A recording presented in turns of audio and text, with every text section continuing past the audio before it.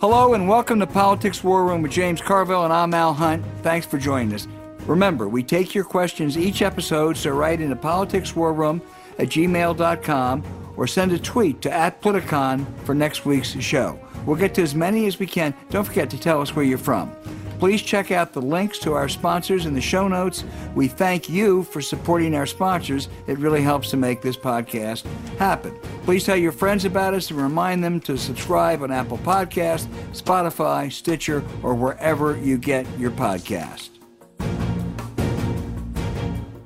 James, this was a sad week. It was a sad 10 days, 2 more mass murders. We've seen this movie so many times before. Sandy Hook, Columbine, Virginia Tech. People are horrified. They're outraged. They say we have to do something about it. And nothing happens. And my great suspicion, fear, worry is that'll be the same this time. You know, sometimes we've done little things. After Robert Kennedy and Martin Luther King were killed, we enacted some minor gun control bills. The 94 crime bill enacted some assault weapons ban, which had a modest impact for about 10 years, and then it ended. But basically, we just continue as is. And I don't know what it takes, but I'm afraid these 2 tragedies isn't going to change a thing, and that's really depressing. Yeah, assault weapons ban, I think mass murders went down like almost 20%, which if you're at 20%, it's a little more important than it looks like, and of course we got rid of it. I kind of share the same thing everybody else does. How many times do we go to this movie? I mean, how many people do we interview, and how many people do we say, you know, he bought the gun, the FBI knew about the guy, he bought the gun, same thing happened in Georgia.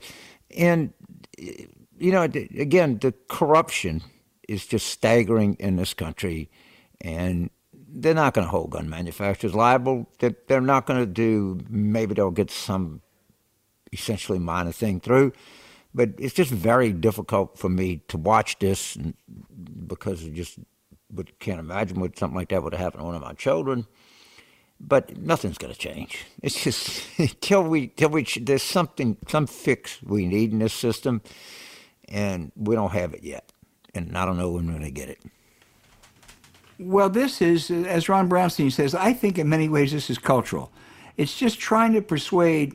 I am convinced it's not just the money and the corruption. I mean, that's there. But there are a lot of people out there, a lot of Trump people, but other people too, who really have come to accept the total lie that gun control means taking away your ability to hunt, taking away your ability to protect your home. That's bogus. That's just untrue. You don't bag Bambi with a AK-47. But that's the perception. And I don't know how you change that perception. Nothing has so far, and I hope I'm wrong this time because these are as horrific as all the others.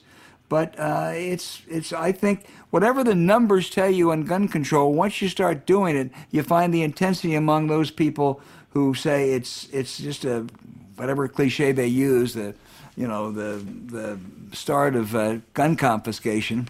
It kicks in. Yeah, well, I mean, what's going to happen is everybody's obsessed on this story, and you know everything in the press and cable TV and every columnist, the number of columns today, what we need to do about gun control, and well, we know it's going to happen in 4 or 5 days. Something different will happen, and everybody will forget about it. And I wish I had a more optimistic point to share with our listeners here, but and I hope I'm being unnecessarily and overly pessimistic, but I have to say I'm pessimistic.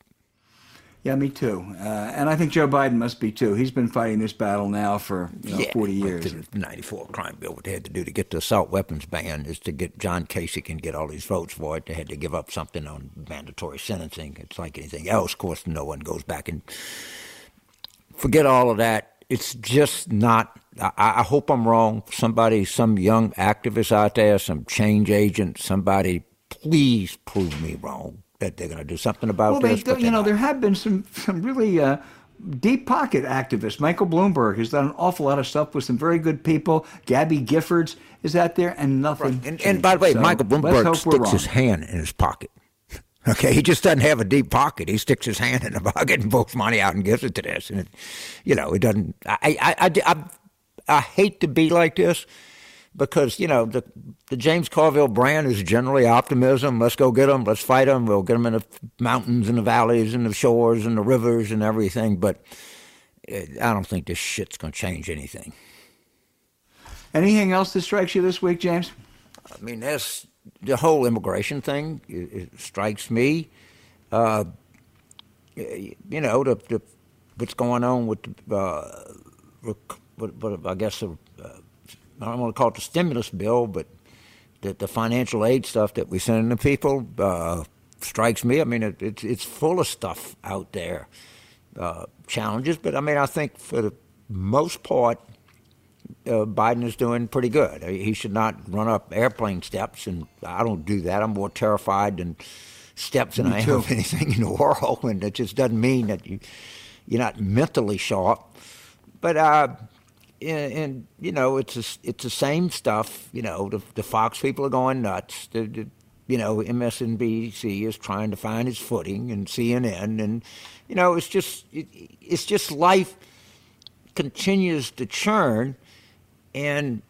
But I think things are better. But in terms of like the corruption and the way that the Washington is run by these interest groups, I hope I'm wrong. Maybe we'll get Fred Wertheimer's House Bill 1 and something will make a difference. But I'm not pessimistic. Well, that sure would make a difference. This is a long, long time ago in the 80s. I took all my kids up to see the Capitol, up to see the Congress, up to see the Senate, because I thought it was such a majestic place. I even took my first one, 2-month-old, when there was a Saturday session, because I thought it would, he obviously wouldn't remember it. I have a 3-year-old grandchild, James. I got a whole bucket list of things I want to do with him when this pandemic is over. Going to see the United States Senate ain't one of them. It's just, it's always easy to say things aren't the way they used to be. There were imperfections, 30, 40 years ago, but man, it's gotten a lot worse. I couldn't agree more. I mean, in '74, and we at some level, you can almost hear people saying they're giving up. This is the system we live in. Obviously, Biden's 6,000 times better than Trump. But, and of course, the Colorado stuff, the Atlanta stuff, we all get appropriately, for good reason, really gassed up. But I think at the end of the day, and I hate to say this, we all know where we're going to be a month from now, and that is where we were a month ago. I hope I'm wrong. Somebody could please call it, write us a letter a month from now and say, James, you made a fool of yourself. Real changes come to America. Well, and do it this week, and I'll make one commitment. Somehow, we're going to be more upbeat next week. We may have to stretch. I don't want to be upbeat. We're going to find some way to be more upbeat. I don't want to be upbeat when people are getting shot. No, I don't want to be upbeat about that, but there are some, there are some good things. We're going to reduce poverty, child poverty, by 50% in this country. That's an awful lot of good things in that bill, and we'll get Steven we can Pinker, talk about he'll that. Tell me why I shouldn't be depressed. Okay, I will. I'm all for it. I don't want to guys. be this way. I don't want to be this way. It's not me. It's not my general outlook on life. It's about we talked on the show a couple of times, and actually talked in private conversations a couple of times about Fundrise, which is a very intriguing, I guess you'd call it a product, an idea. Why don't you tell our listeners again exactly what Fundrise is and why we're so enamored with this particular concept? Well, it's a really interesting company. It's spelled Fundrise for our listeners, and we should all be using it because in 2021, a truly diversified portfolio, it needs more than the traditional mix of stocks, bonds, and mutual funds. It needs private real estate. Studies have shown that portfolios with an allocation of private real estate generally delivered a better risk-adjusted return with more annual income and lower volatility over the past 2 decades, thanks to its track record of consistent performance through multiple market cycles. With Fundrise, again, that's Fundrise, this level of powerful diversification is available to you now. Fundrise provides access to diversified portfolios of private real estate to all investors with their industry leaders, and it's an easy-to-use platform.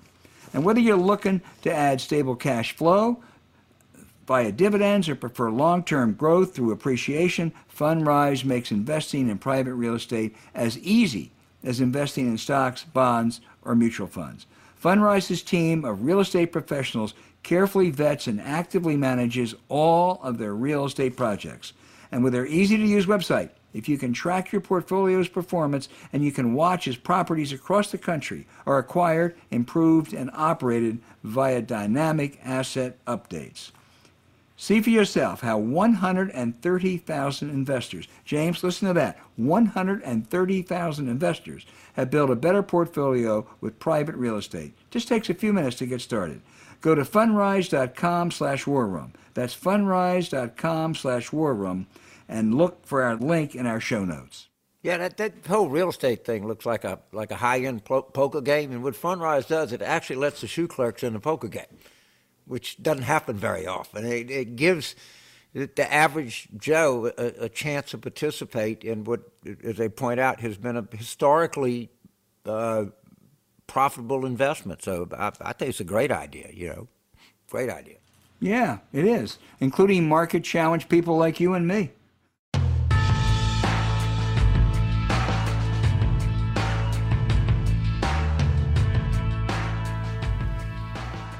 Hey, the most gifted political journalist in America, The Atlantic's Ron Brownstein, is out with a new book, and he's showing his extraordinary versatility. It's called Rock Me on the Water. It's how in the early 1970s, particularly 1974, there was this great seminal change in the entertainment industry and in politics, and there's some connection between the two.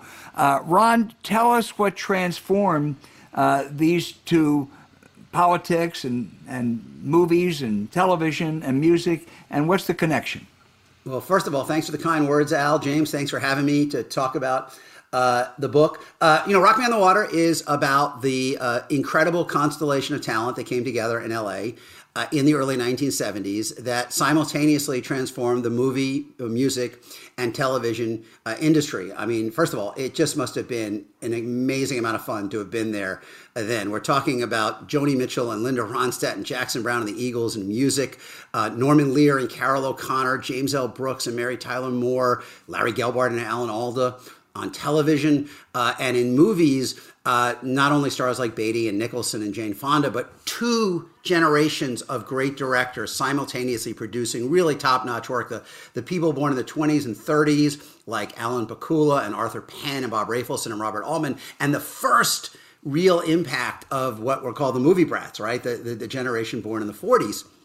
Spielberg and Lucas and Scorsese, Paul Schrader. And so at one level, this was just a moment of just a tremendous outpouring of pop culture mastery and innovation. But it was also, I believe, a cultural, social, and political hinge point, because it was in the great pop culture produced in the early 1970s that the 60s critique of American life was truly cemented into our culture. Ideas like greater suspicion of authority, greater suspicion of government and business, changing relations between men and women, more personal freedom, more inclusion of marginalized groups. All of the, Nixon won 2 elections in 68 and 72 by mobilizing the voters who were most unnerved by, uneasy about the way the changes that the 60s had unleashed on American society. But I believe that the integration of the triumph of all of those ideas in the pop culture of the era really forecast their eventual triumph in our society.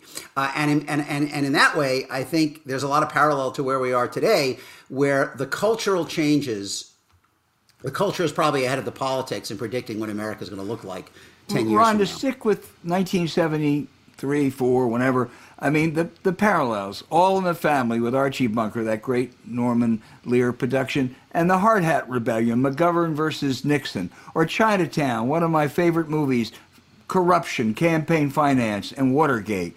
I mean, you really do. You really have drawn analogies between the body politic and entertainment in that time. Right, and they don't always move together in phase, right? I mean, I would argue the culture is usually ahead of the politics, because both in 68 and 72, Nixon's silent majority was centered on the voters, much like Trump's coalition. Nixon's coalition was centered on the voters who were most uneasy about the way America was changing and what they were seeing reflected in the pop culture. But those ideas that that we should be that we could and should be living differently in our daily lives, in the role of women, in the way that we, kind of personal freedoms that people enjoy, the way we looked at the big institutions in society, whether we trusted them. All of those ideas were advancing. All in the Family was, it kind of condensed the generation gap into a single living room, right? I mean, it took all the conflicts of the 60s and enclosed you in this one living room where they were being fought out. And as you know, Al, TV before that didn't do that. I mean, the TV in the 60s was about taking erasing everything that was happening around it. All in the Family really connected the medium to the moment. And as you wrote, he had a lot of great things flowed through that whole. He had a hard time getting that on. Thank goodness it did. Also the music. You write particularly, I think, particularly interesting chapter you do on Linda Ronstadt and Jackson Browne. The title of your book is actually taken from a Brown album, and you have a wonderful description in there of L.A. and I guess circa 1974, where there would be nights where marquee names were strumming and singing together around a pool under the California stars. I mean, it just seems like a magical time. Look, I mean, as I said, at one level, this was a confluence of talent that I don't think has gotten its due. I mean, people understandably talk about the literary world in Paris in the 20s or the modern art world in the early 1950s. But this was just a few blocks away from each other. The people who were making Chinatown and The Godfather and Carnal Knowledge and Five Easy Pieces and Shampoo and Nashville, and then ultimately Jaws and Taxi Driver and Star Wars, although I guess Lucas was living in San Francisco. And then at the same time, you had this just incredible constellation of musical talent: Joni Mitchell, Jackson Browne, Linda Ronstadt, the Eagles, and then the TV, Mary Tyler Moore, MASH, All in the Family. All of this was happening within blocks of each other at the same time. And people, Graham Nash, among others, would say to me, if you went to a party on Saturday night, you would bring your guitar, And in fact, it is a few years earlier, but when Joni Mitchell was first brought to L.A. by David Crosby, before she had a record contract, he kind of drummed up interest by having her play at people's parties, people's houses a little bit, to do a few songs. And somebody said to me, the next day I thought I hallucinated her, because she was so talented and so beautiful and just so riveting. And so when I was researching this book, during the very tumultuous Trump years and then ultimately finishing it in the pandemic year, there were definitely moments where I wished I could have just kind of, stepped into the hot tub time machine and come out at Linda Ronstadt's house in the Malibu colony in 1974, because it seemed like a very good place to spend time. Wish you would have taken us with you if you did, James. Brian, we had Jane Fonda on the show, and she was predictably charming, nice, insightful.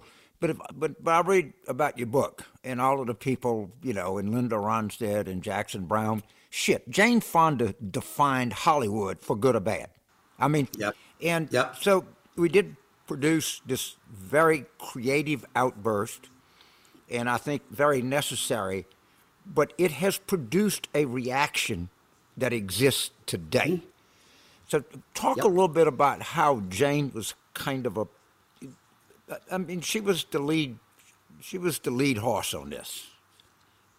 Right. Yeah. So I think, James, that if there is a common thread through the movies, music, and television of the era, it is what of the ideals of the 60s could be preserved and made relevant in the stonier political soil and more difficult economic and cultural environment of the 70s. I think that was the core issue that you are seeing grapple with in everything from Chinatown to All in the Family to Mary Tyler Moore to Rock Me on the Water. And, Fonda and her eventual husband, Tom Hayden, in many ways are like a more extreme version of what these artists were grappling with, because they went further out on the ledge in the 60s. I have 1974, which is, the book takes place month by month through 1974.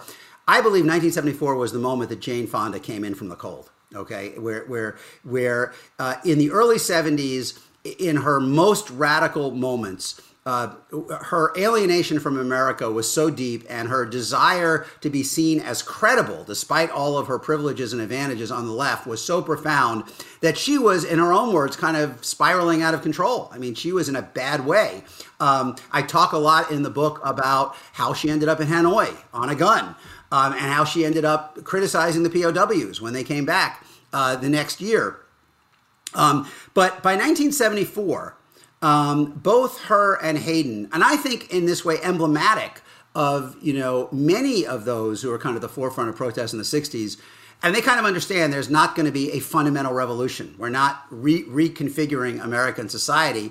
And the question is, how do you find a useful way to contribute and participate? And as I talk about in the book, for her, that unfolded along two tracks. I mean, Hayden and Fonda lead their Indochina peace campaign into much more conventional political organizing and activism than they had ever done before. They would have scoffed at before. And also she takes the first steps toward re-entering Hollywood, right? With Fun with Dick and Jane, which is kind of a light, not a major artistic statement, but one that showed that the movie theaters, as they said, were not going to be burned down if she was there. And that eventually led to Coming Home and On Golden Pond and everything else, kind of, the Jane Fonda that we know and so many, respect and admire today. And I really think 74 is the turning point for her, where she goes from kind of spiraling toward greater alienation and greater distance toward re-entering the mainstream of American life without surrendering our ideals, just finding different ways to kind of implement and express them.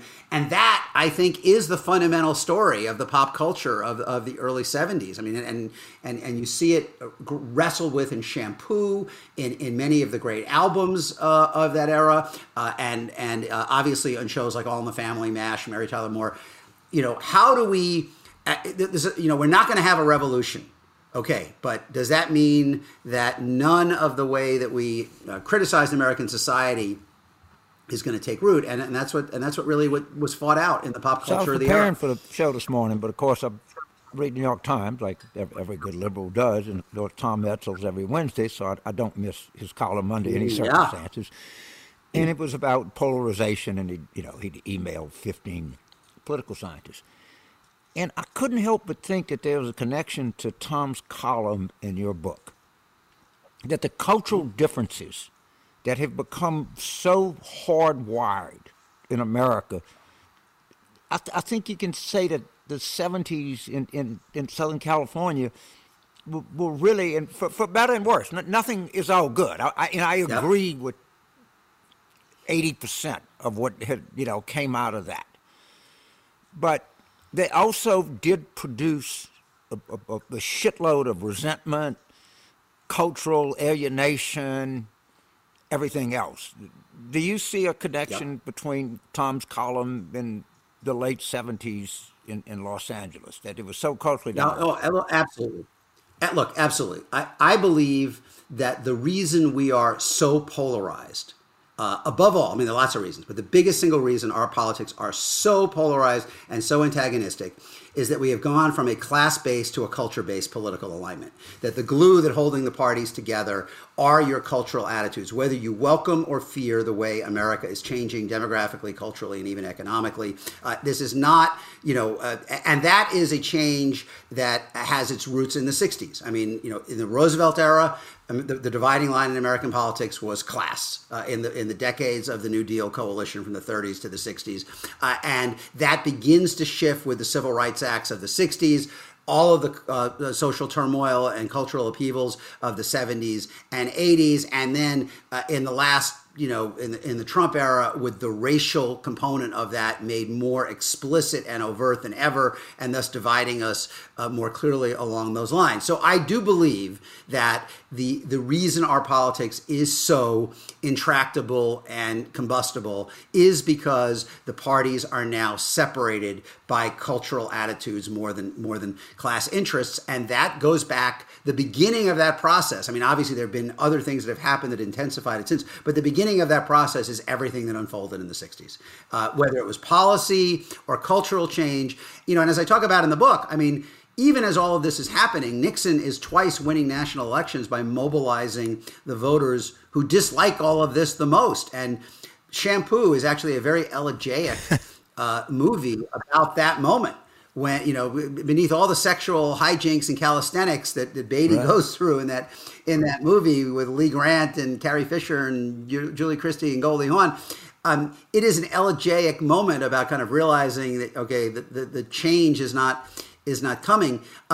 But yeah, the 60s was the beginning of the pivot from class to culture, and the pivot from class to culture, I believe, is the fundamental reason why we are so divided some political today. scientist said something that I've just been preaching the whole time. He says, actually, there's real coalescing around center-left issues, from progressive taxation to expanded health care to even Roe v. Wade to even immigration. All right? There's not, if we took the 5 biggest flashpoint issues in American politics, the center-left side would win all 5, and it would not be close. All right? We won felons' right to vote in Florida by 64%. We won the minimum wage of $15 by 15%. We don't win fucking elections. All right? Right. How, and you're an observer, all right? And I'm going through this with immigration right now. Everybody is completely frozen, panicked. We're caught. It's a disaster. There's nothing we can do. It's all falling apart. Am I wrong, or it's not the principles that we go to war? It is the way we go to war that causes us grief. Well, I think it might be even deeper than that. Like, one of the things I am wondering in my political reporting is how much does performance count anymore? Like, how many voters can you win over or lose by doing a really good job or a really bad job? And how much of the political alignment at this point is just based on a kind of a vision of identity that this party, if you are a Democrat, you are basically embracing a changing America that is growing more racially and religiously diverse, that is more open to LGBTQ in all sorts of ways, that has different role for women. And if you are a Republican, you are joining the side that feels that discrimination against whites is as big a problem as discrimination against minorities. 75% of Republicans say that. 90% of Trump voters in Henry Olsen's polling say Christianity is under assault. Roughly 3/5 say immigrants are invading our country, that word, and replacing our culture. And so, like, it's almost, people talk about whether genetic, whether these are characteristics in your life that are genetic or nature or nurture, whether they can be shaped by your environment. I kind of fear that our politics is moving into a world in which actual performance is becoming almost more and more irrelevant. I won't say completely irrelevant, but like, it's almost like we are conducting a census every 2 years of, how many people fit on each side of this line, because it has become such an expression of your vision of America. And there are so many ironies in this, not the least of which is that the older white America that is the most receptive audience for these Trump-type claims that this is our country, to use his exact phrase, and they are trying to take it away from us. The older whites, who are the principal audience for that message, they need younger non-white America to succeed, because those are the people who are going to pay the payroll taxes to fund their Social Security and Medicare. I mean, it isn't like, I think in 46 of the 50 states, there are fewer white kids today than there were in the year 2000. I mean, the people who are going to fund the retirement of older white America that is kind of responding to this Trumpian argument that you are losing control, your America is being taken away. Their retirement is being paid for increasingly by younger non-white Americans who they want to make it harder to vote. They don't want to invest in education. They don't want to invest in their health care. I mean, that's just I'm going to turn it over to Al, but I'm going to steal your idea, and there's no patent, so I won't give you credit. Okay, I'm just telling you right now, I'm admitting intellectual theft because it's such a good idea. And I call that the brown and the gray. By the way, I have written about this since 2010. Hey, Ron. Yeah. Let me take you back to the book. Jerry Brown. Jerry Brown just burst on the political scene in the early 70s. He was different than anything California had ever seen before. I love the description of El Adobe restaurant, having gone there with him and having, rather than interviewing him, having him lecture me for an hour and a half. But talk about the Jerry Brown of '74 and then the Jerry Brown who later became, I think, one of the great governors in the history of the state.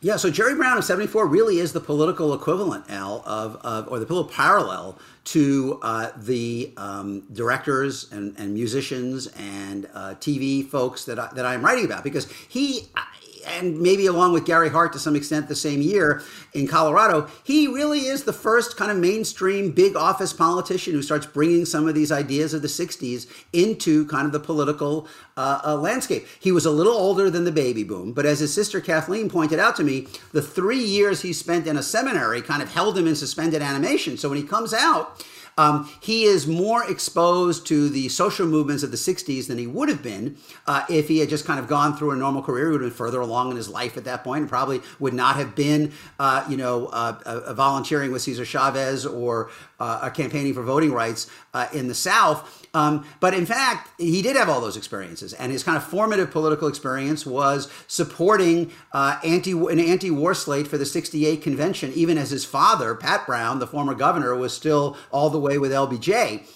So by the time Jerry Brown runs in '74, he's talking about limits. He's talking about environmentalism. He's talking about the need for a government that is more open to women and racial minorities. He's talking about a lot of the ideas that had gained ground in the movements of the 60s. I mean, he's not Tom Hayden. He's not, talking about kind of revolutionizing society, but he is taking these ideas and finding the kernel, the core in them that could be part of a mainstream political campaign. And then kind of the cherry on top for him is that he's running against the backdrop of Watergate. And he centers in 1974 running in a Democratic primary that, as I say, is kind of a political equivalent of All in the Family. I mean, Jerry Brown, the young guy, the Mike Stivic, is running against Bob Moretti, the Speaker of the Assembly, and Joseph Alioto, who is the mayor of San Francisco. Older than him, Hubert Humphrey Democrats, and they just do not know what to make of Jerry Brown. I mean, they despise him. They think he's a dilettante. They think he's a grandstander. But he had his finger on something. The desire for generational change, the desire to clean up what was then really kind of a cesspool of Sacramento. And against the backdrop of Watergate, he just blows them away in June 1974, 2 weeks before Chinatown comes out. I mean, it literally is all of these things converging at the same time. And then, he wins the governorship. And as I say, Brown kind of embodied the best and the worst of the baby boomers. I mean, he was brilliant. He was able to reconceptualize things. He wasn't trapped in old ways of thinking. But boy, he had trouble focusing at the beginning after he got elected. Yeah, he did run it until he got elected the second time. Yeah, which was with 2010. So yeah, and then he became more like his dad. But he did. He was governor. I mean, like literally, he was governor. He succeeded Ronald Reagan as governor, and then he was governor again. What would it be? As late as 43 years after that. I mean, it's extraordinary. I mean, just an extraordinary mind. He was kind of knocked around by life. He lost a Senate race, ran for president. James will remember your candidate almost physically decked him in Illinois. Well, somebody on this podcast has actually beaten Jerry Brown. Yeah. Mm-hmm. I didn't know you ran, James. Ron, let me ask you a final question. I used to go back in 1973, 4. I watched all those television shows you write about, All in the Family and MASH. And I mean, I just thought they were Mary Tyler Moore. I mean, James Brooks and Gene Reynolds and Norman Lear. Mm-hmm. I don't watch any television shows. Is that just a sign of my age, or is it just that they don't have shows like that on anymore? Well, I think I actually think the TV has recovered, and there are a lot of shows more in kind of the streaming world, and they're somewhere between like the TV shows we think of as episodic TV, like an All in the Family or later Friends and Seinfeld, and the miniseries. I mean, in some ways they're more like the miniseries boom of the 70s, for which Barry Diller, I guess, can claim a lot of the credit. But yeah, no, I think TV is again shining a light, sees itself as a way of commenting on the society. And that's what I believe, as I say in the book, that's what I believe All in the Family really was the turning point. Because in the 60s, Walter Cronkite would spend half an hour shining a light on all the fissures in American life. And then the CBS would spend 3.5 hours after that giving you the Beverly Hillbillies and Petticoat Junction and Green Acres and Gomer Pyle, basically trying to erase any knowledge of any of that from your mind. But oddly enough, Robert Wood, who came out of KNXT here in LA, was a USC graduate, a football booster, a conservative, a Nixon fan, a Reagan fan. When he became president of CBS, he realized that they were at risk of losing the baby boom generation, in part to the edgier movies that Hollywood was starting to produce. And he was the guy who said we had to get current. And, started with Mary Tyler Moore, but the real punch in the wall, through the wall, 4 months later, was January 71. He puts All in the Family on the air. And I think All in the Family, Al, is what establishes the idea that TV can be a medium to meaningfully comment on the society around it. That idea had really fallen away in the 60s, and it's kind of come and gone since. But I do think that that All in the Family is the beginning, the first step on the road to the peak TV that we live with today. Boy, it was fabulous. James. Ron, it's funny because 1974, I'd been out of the Marine Corps and I just graduated from law school, and I was kind of entering politics. And I remember Chinatown distinctly. What else had you done? Remember what was going on about corruption and Jerry Brown. And I've exited politics at this point in my life. I have to tell you, politics is so much more corrupt in 2021 than it was in 1974. Mm. I mean, the corruption that has gone on has just been breathtaking. Breathtaking at every level. And we need artists, I believe, like these artists were in 1974, to bring home art that just tells us how fucking corrupt this whole place is. The banks, the companies, the everything you can imagine, the Senate, the House, the committees, the staff. It's just endemic, staggering, breathtaking, awesome corruption. And I don't think anybody would deny that. Mm-hmm. So I think the challenge, though, let me respond to that. I don't think you have to convince the country that's true. This really goes back to what you were saying before. I think that, again, when Chinatown came out, it was described as Watergate with real water. And the message of Chinatown, as Robert Towne, the screenwriter, said to me, above all, was you don't know as much as you think you do. In fact, John Huston says that to Jack Nicholson in so many words at one point. That was a revolutionary idea then. I think over decades, that is not a revolution. That is accepted wisdom in the American public. You don't need artists to convince the public that the political system is corrupt. In the same way that you don't have to convince the public that there should be background checks on gun sales, 90%. It's an incredible number. I think what we are running into, James, on what you describe, both in terms of the corruption and the earlier issues, are the ways in which a constitution written for a small agricultural country in the 1700s is creaky and struggling to deal with the realities of this America, in the year 2021. And I think all of these issues that we're talking about are not so much a question of public sentiment as they are of the structural limits of the constitutional system, the way it's set up, especially when you've got this kind of realignment that we're, aligning along cultural values rather than class, which makes it very hard to compromise. And we've talked about this before. I think the 2020s could be the most difficult decade for America since the 1850s in many ways because of these structural limits, but also, again, because in a culturally based political alignment, what we see in pop culture today is a very different America than Trump's voters want to live in. And yet that is the America that is going to come more into focus each year through the coming decade. And I think that the Trump coalition could become more, not less alienated as the decade goes on. And we saw January 6th, what that alienation can lead to. I don't really know where it goes next, but I think it's more likely to increase than decrease. Well, my final point is this. If people were playing corruption in the Final Four, the score would be corruption 125, people 18. Yeah. Okay. Yeah. That's it. Well, my final thought is buy and read Rock Me on the Water. Ron Brownstein has done it again. It wasn't hyperbole to say how good you are, Ron Brownstein. It's not. And say hi to your wife and stay safe out there. And hey, opening day next week. You coming back? I'm not coming back for opening day, but man, I hope I'm in a stadium this summer at some point. I mean, that we all are. I mean, we kind of deserve that after the year America has had. We sure do. I just got 8 games for April. Oh wow, that is an optimist right there. We are ready. We are ready. Man. All right. Great, hey, wonderful. Thank book. you guys for having me. Always great to be with you. Ron, you are terrific. Thank you so much.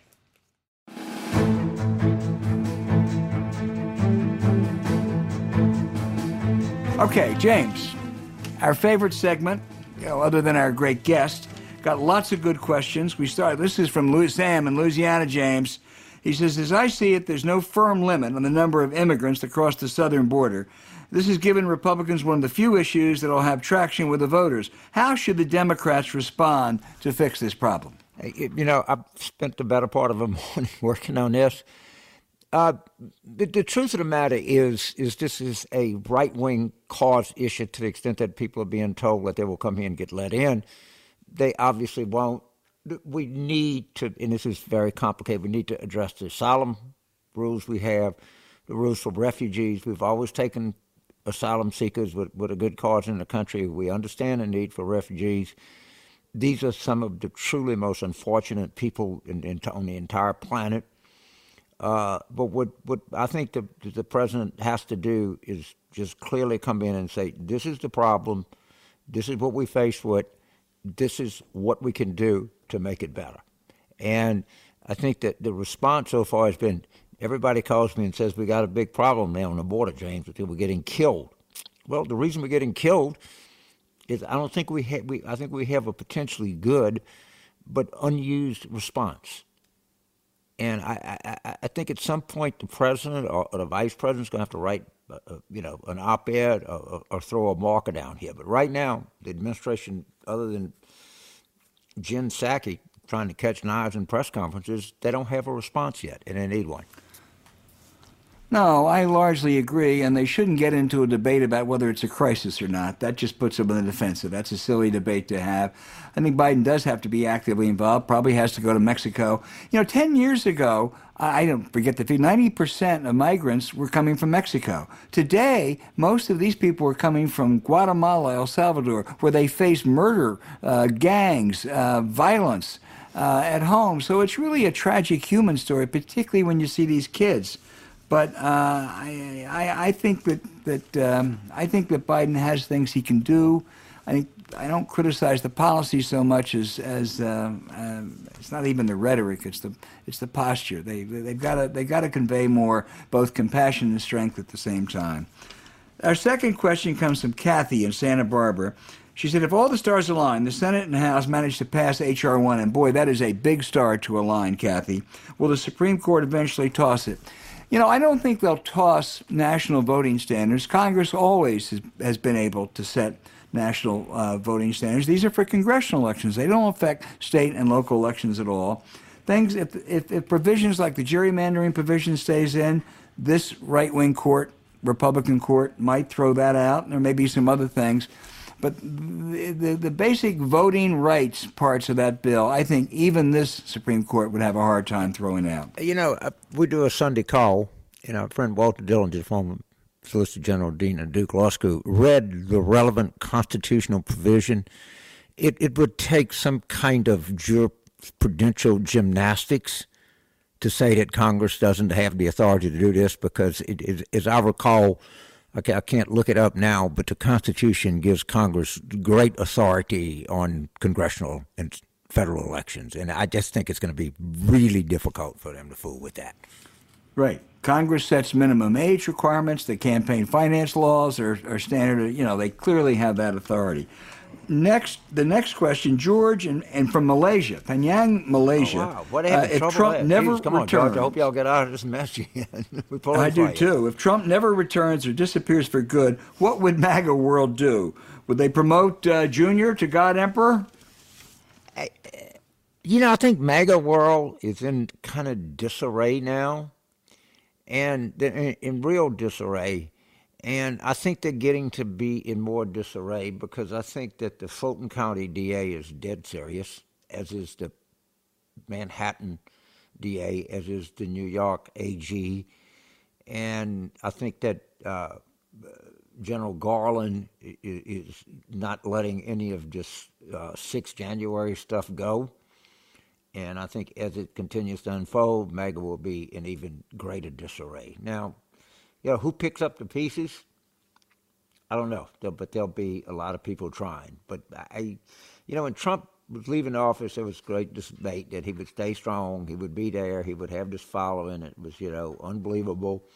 And a couple of people said he's just going to kind of recede. The people that said he was going to kind of recede, I think, have been proven more right than wrong. Yeah. He's clearly not a happy camper down there, thank goodness. He's got a lot to be unhappy about. The next question comes from Pam in Jordan, Minnesota. She lives in a suburb of Minneapolis, so this is in the wake of the George Floyd case, and she really wants to learn and more about the history of America when it comes to black lives. And she said, what books would you recommend? And I'm going to tell you, Pam, I won't pretend I have any real expertise here, but I remember years ago reading James Baldwin's Go Tell It on the Mountain, reading the autobiography of Malcolm X and with George Haley. And I know a really good new book, which I have referred to for comms.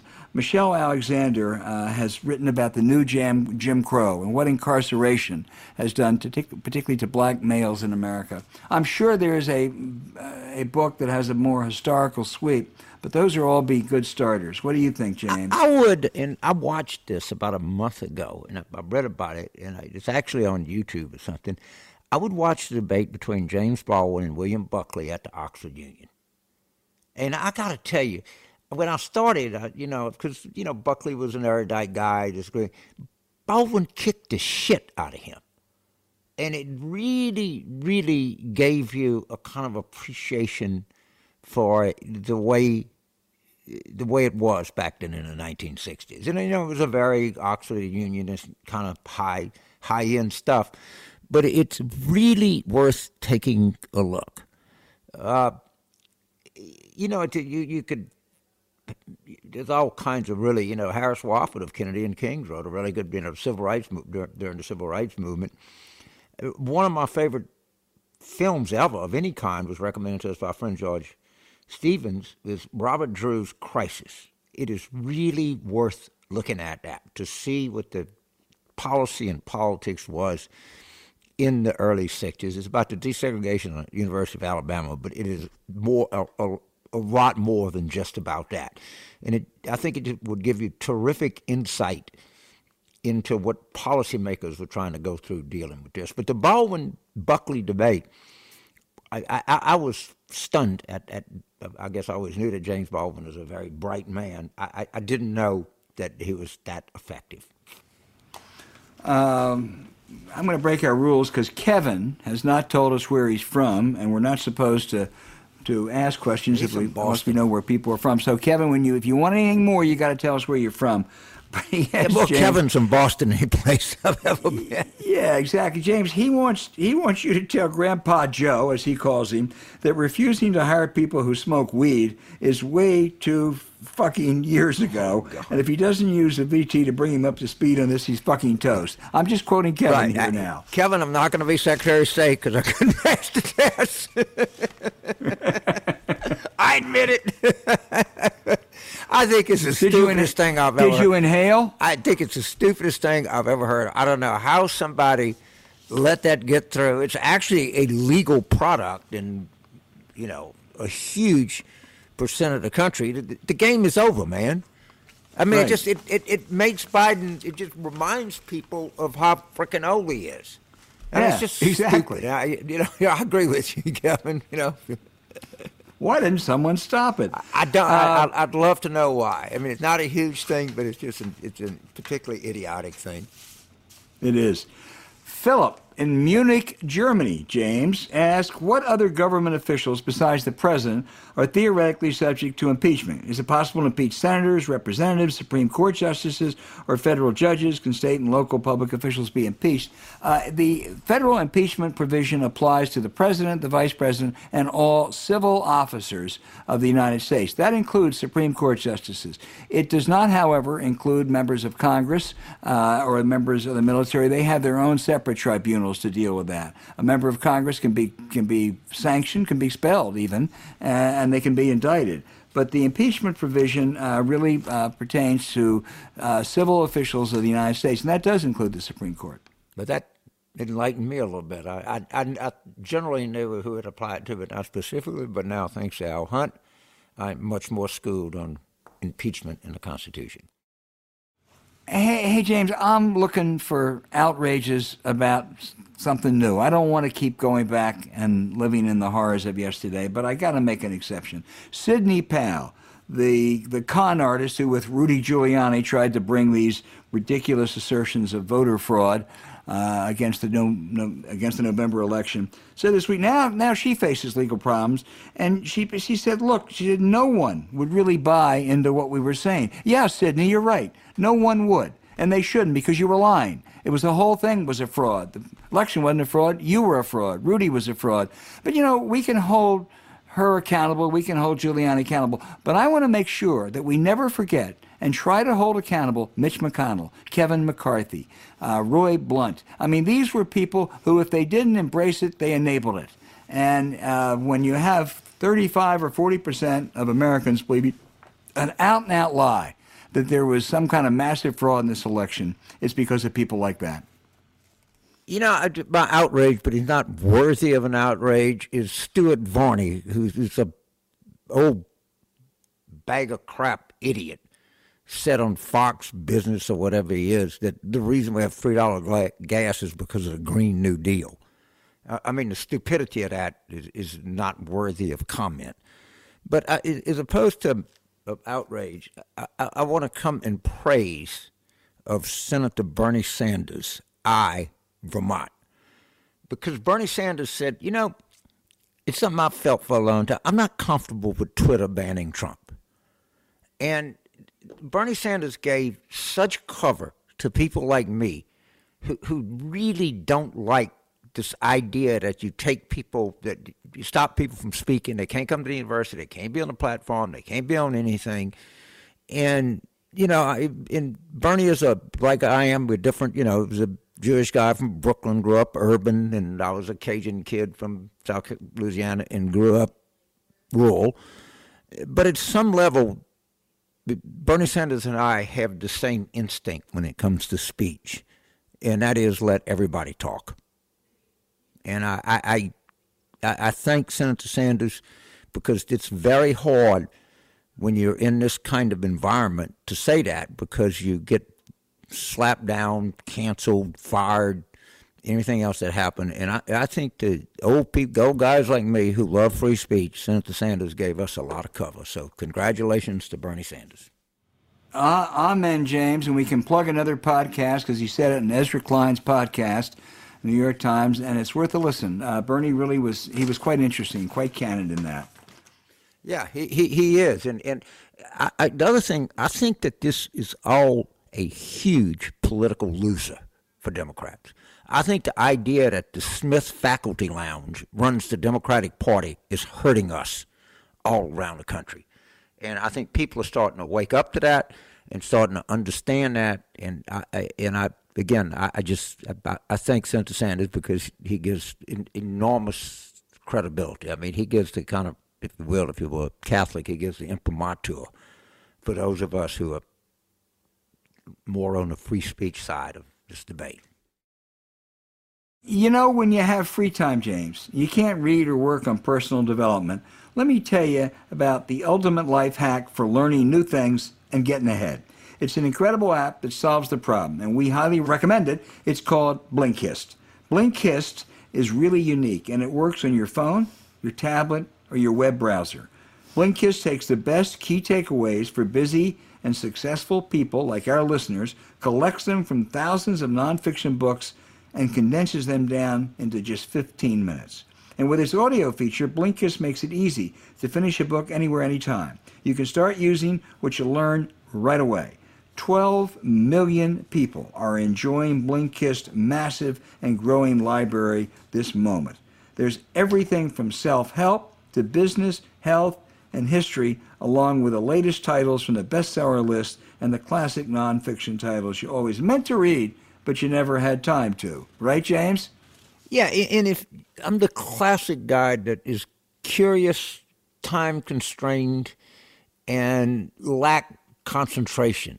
If you have any of these, this curiosity, scheduling issues, you don't have a lot of time to concentrate on something that way, this product is tailor-made for you. It's just really, really tailor-made for you. And they have some really good books there. Two of the recent favorites are Sea Stories, My Life in Special Operations by William H. McRaven, that's Admiral McRaven, and Untrumping America by Dan Pfeiffer. With Blinkist, you get unlimited access to read or listen to a massive library of condensed nonfiction books, all the books you want, and all for one low price. Right now, for a limited time, Blinkist has a special offer just for our audience. Go to Blinkist.com/warroom, try it free for 7 days, and save 25% off your new subscription. That's Blinkist, spelled Blinkist, Blinkist.com/warroom, all one word, to start your free day, 7-day trial. And also, you'll save 25% off, but only when you sign up at Blinkist.com/warroom. You also can look for the link in our show notes.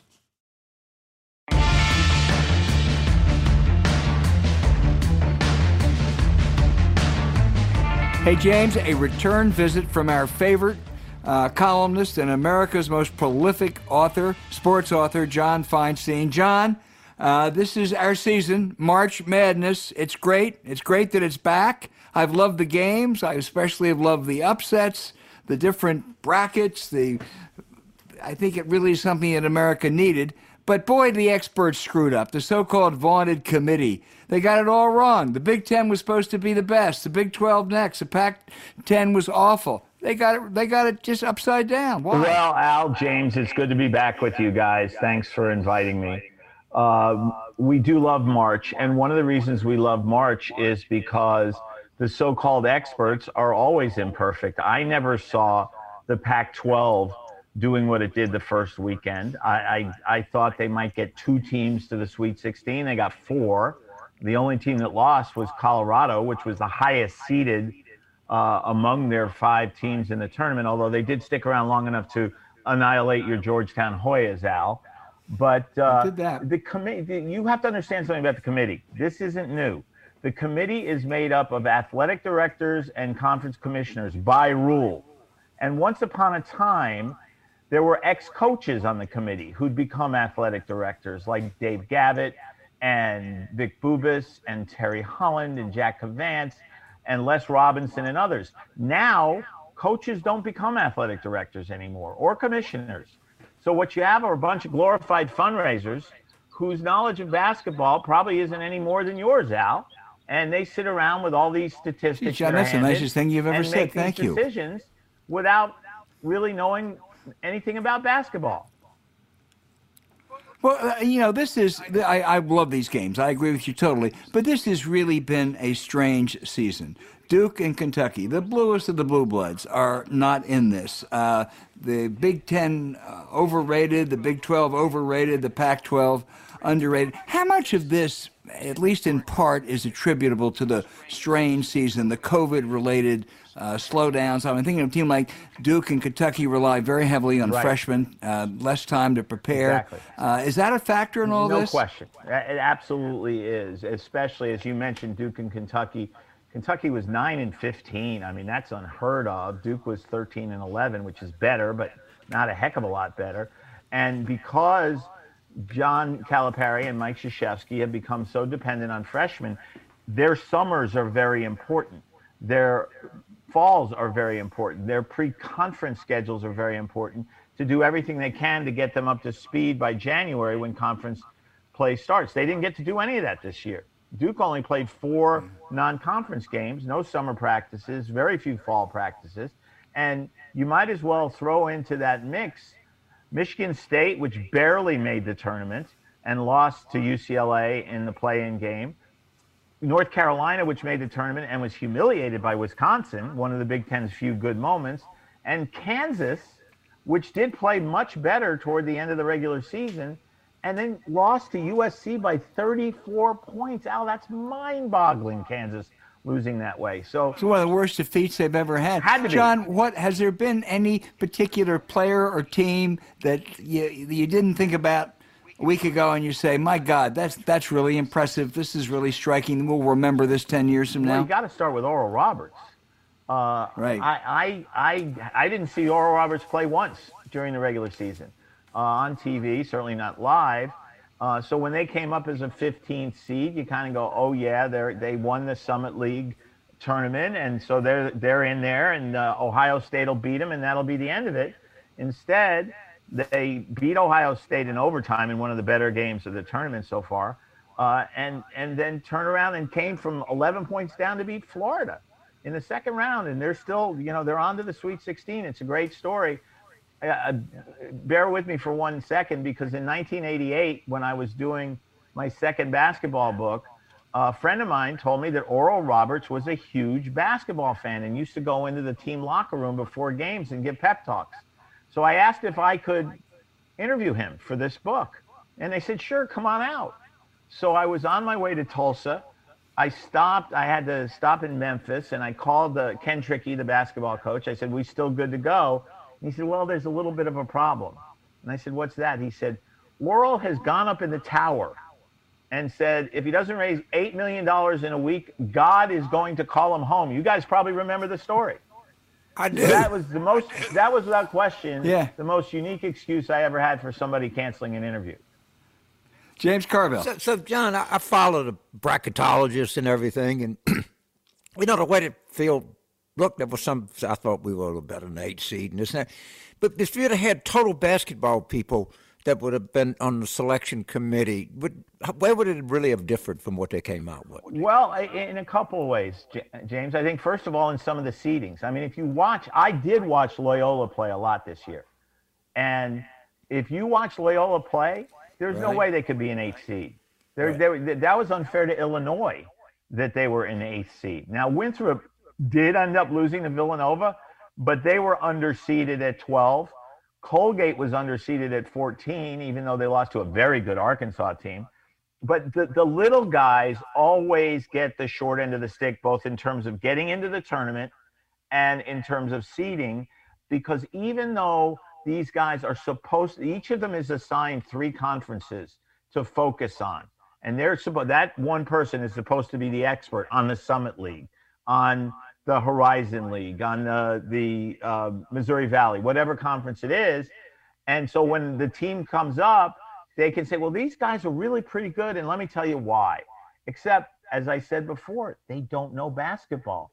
It's one thing to use the eye test, but if the eyes watching the games don't understand the game, that doesn't work out too well. I always believe, James, that the little guys get the short end of the stick 90% of the time. And part of it is because what do the committee and the networks call one another?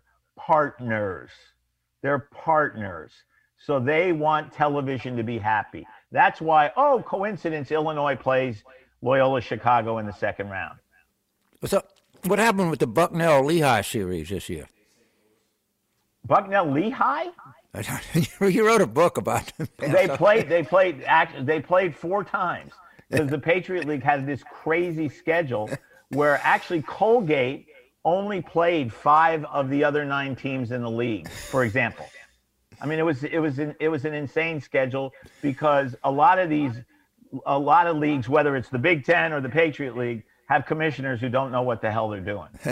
So let's assume, because you and Al particularly, but I am too. I love college basketball. And everything is wrong with college basketball. So let's assume we were having lunch at the Palm, and I hand you a napkin in a big pen, and I said, write down the 3 things about college basketball that John Feinstein would fix. What would you put on that napkin? Well, first of all, you got to start paying the players. in some way, shape, or form. And I'm not necessarily saying you pay them every 2 weeks, because there'll be tax implications with their scholarships if you made them out and out employees. But you need to let them make money off their names, images, and likenesses. The NCAA is dragging its feet as best it possibly can. You know, the reason you constantly hear the reference to, quote, student athletes, which, by the way, is redundant. By rule, you have to be an enrolled student to be a college athlete. It's like calling someone a person man or a person woman. So it's a redundancy, but it's also an hypocrisy used by the NCAA because they want to try to still cast these guys as amateurs. They're not amateurs. They've got all sorts of privileges in which they need in order to have any chance to survive academically. But and the top ones at the top schools, they're preparing to play in the NBA.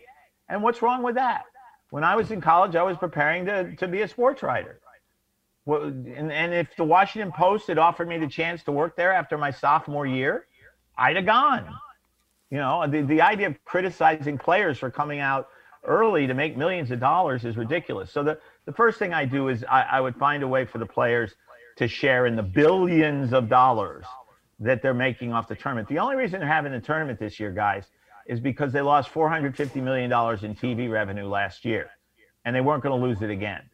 The second thing I would do is I would change the way the game is played, in the sense that every game we watch in this tournament has 10 2.5-minute timeouts, TV timeouts, and a 20-minute halftime. How does the game have any rhythm that way?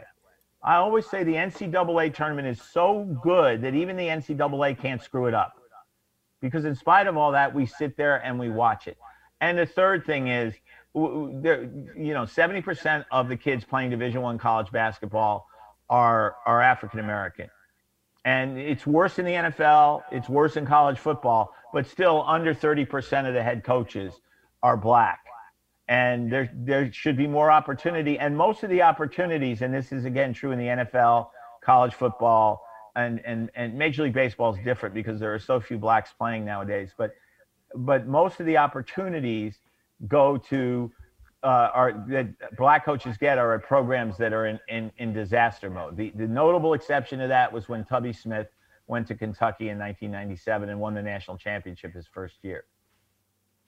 So, okay, how, everybody wants to pay them, everybody image and likeness. Of course, if you're the number 3 starter at Bucknell, no one is going to buy your image and likeness. That's absolutely right. And so how do you execute paying? Do you pay minimum wage? Do you pay the starting 5 more than you pay the reserves? No, but name, image, and likeness, James, isn't the schools paying. It's you paying someone to come in and speak at a convention, or at, the way you guys get paid. I get paid occasionally to speak to clients of a corporation or whatever it might be. In Alabama right now, the starting 5 for the Crimson Tide would be in high demand. They'd be in demand to sell cars. They'd be in demand to speak. They'd be in demand to do autograph signings, and they get paid whatever the market will bear. Okay. And you're right about Bucknell. So, but the kids at Bucknell aren't making billions of dollars for Bucknell. But wouldn't that just make everybody want to go to big, wealthy universities with a big following? Well, they already do. Okay. They already do. All right, Albert. Those schools still already have the advantages because they're on TV more. They have bigger recruiting budgets. They can tell their players you're going to play in 20,000-seat arenas. Right. The advantages are already there. Right. But if the Alabama Business Council... Hey, John, it's with great reservation that I praise the NCAA because I think it's a racket. But they really, it appears, have so far done a very good job with that bubble in Indianapolis. And then they screwed it up. They offset it by the way they treated the women's tournament. Well, I suppose we shouldn't expect anything differently, but they really did. As I said before, the men's tournament is the cash cow for the NCAA. So I don't know, I can't put a number on it, but let's say 80%, 85, 90% of their focus since last summer, when they trademarked the phrase battle in the bubble in preparing for this, has been on being able to carry out the men's tournament, because the men's tournament is where they make their money. The women's basketball, which has come a long way, to go back to that old Virginia Slims commercial, in 20, 25 years in terms of the quality of play, is still not a moneymaker. So as they were preparing for these two tournaments, I promise you the number of people working on the men's tournament from the NCAA was probably triple or quadruple the number of people working on the women's tournament, which is why, what was the phrase they used? We didn't get it right, or whatever it was. They sure as heck didn't get it right because they weren't paying attention. Hey, John, John Thompson's posthumous memoir, he said, cheating is everywhere. Everybody, he said, if I were back coaching again, I'd cheat because you have to. How widespread is cheating in college basketball? Al, I remember John telling me years ago that when he was a high school coach, he recruited at St. Anthony's, which was against the rules. And he said that he told the players he was recruiting, you might as well come play for me because I'll admit I recruited you. Unlike other high school coaches who would say, oh, no, I never recruited. I never recruit anybody. And John was always honest that way. I don't think it's as widespread as some people would want you to believe, because it's the old cheaters cop-out. Everybody does it. Not everybody does it, but a lot of teams do it. A lot of coaches do it. And the reason cheating pays, that's the problem. Rick Pitino will always get another job because why? He wins. See, he wins. Losing is a much John, worse if crime. you remember, you told us a story one time about John Thompson and a coach's confab with, I don't know, the Liberty coach or someone like that. Do you remember the story? McKay, yes. Yeah. And they had a come to Jesus coaches meeting after the year when Dave Bliss, one of the Baylor players, got killed, and Dave Bliss told his players to lie about it when law enforcement came in. And there was all sorts of accusations of cheating going on, as always. So they brought all the coaches to Chicago. And John Thompson was retired. This was in 2006. And they brought John in as, someone who was in the Hall of Fame and could speak to all sorts of issues. And Richie McKay, who's done a great job at Liberty, by the way, was at Oregon State at the time. And he stood up and he said, Coach Thompson, don't you think the most important thing we can do right now as coaches is to have a closer relationship with Jesus Christ? And John, being John, looked out and said, I think the most important y'all blanks could do right now is to stop cheating all the time. You can say the blank on a podcast. I can? Yeah, but I can't say it as well as John said it. John once during a speech used his favorite word so many times. It was like a black tie audience. He was getting the Dean Smith Award. And you could see all these people kind of going, oh, my God. And John finally turned to me. I was sitting right near the podium. And he said, John, these people don't understand. I speak two languages, English and profanity. So John, we have to... John, let me just ask you a final question, James. You don't tell me who will be the next Duke basketball coach? I don't know, and I don't think Mike Krzyzewski knows. I think Mike's going to coach one more year. That's a guess. It's pure speculation. He'll be 75. He wouldn't want to quit on this season. He could have a good team next year, give him an opportunity to walk away feeling good about his last season. But I think I think he wants the next coach to be black. Duke has never had a black coach in either football or basketball. So it's way past time.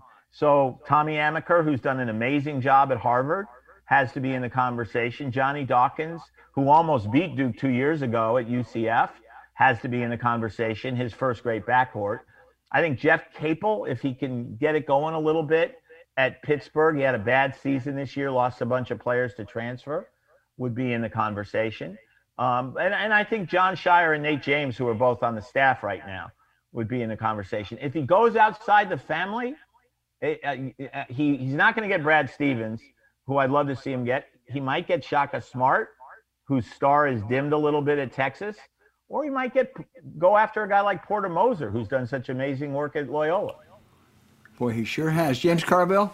So we had the NCAA tournament in New Orleans, I think it was 2013, and I was on some bullshit committee and was talking to him and said, what I think you guys ought to do is you talk about the women's tournament and the men's tournament. You should have them in the same city. So the women would play the semifinals on Thursday and the finals on Saturday. The men would do the Friday, Sunday thing, however you wanted to work it out. All the press would be there. Everything would be in one place. You'd actually do something not really objective. You would save, you'd joint the thing, get a network to carry both of them. And, you don't know if you can do that. It's institutionally kind of difficult to coach women's basketball and men's basketball. Well, to me, no one's ever given me a convincing idea of why that wouldn't be good for basketball fans in general and would be really good for women's basketball. Well, let me start with a logistical problem. I'm not sure there's a city in the country other than maybe New York or LA that has enough hotel rooms to have the Final Four for the men and the women at the same time with all the fans that come for it. But the more important point, James, if I'm the women, I don't want to share a city with the men. I don't want to be considered the second class Final Four in that city.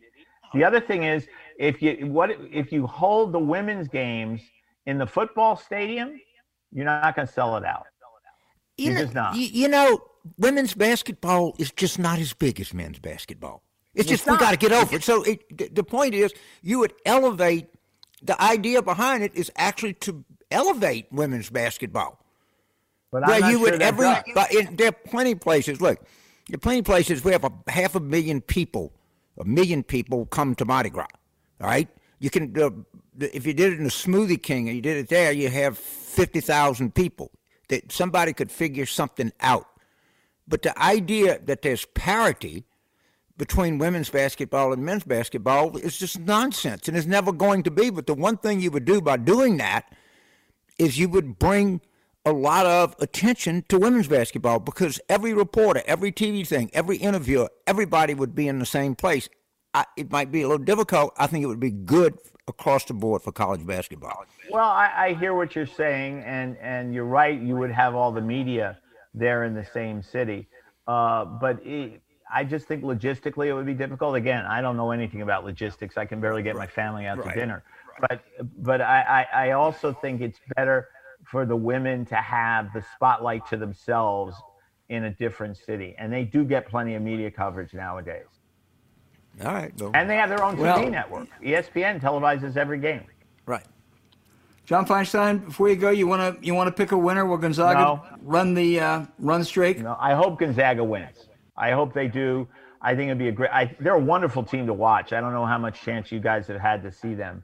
And it's the fact that Jalen Suggs, who could have gone to any power school, picked Gonzaga, tells you how far Mark Few has brought the program. Not just in terms of winning games, but in terms of he can recruit right now against Krzyzewski, against Calipari, against Roy Williams, against Bill Self, anybody else you want to name. And that's why they are so good. And anybody who thinks because they're in the WCC that they're not as good as these other teams is crazy. And I would love to see them go undefeated and win the national championship, because Mark is a terrific guy and a great coach, and it'd be a heck of a story. So you're following the Andy Beyer rule. Andy knows about horse racing. Anybody else could never pick a Derby one. He just quit. I never tried. You never tried. I think my last correct prognostication was Nixon over McGovern. I'll tell you this, you may not pick a winner, but you sure write like a winner. John Feinstein, terrific to have you on. Be safe, and let's enjoy the next 2 weeks. Al, James, thanks for having me. Always a pleasure. All right. Terrific. The smaller the ball, the better the book.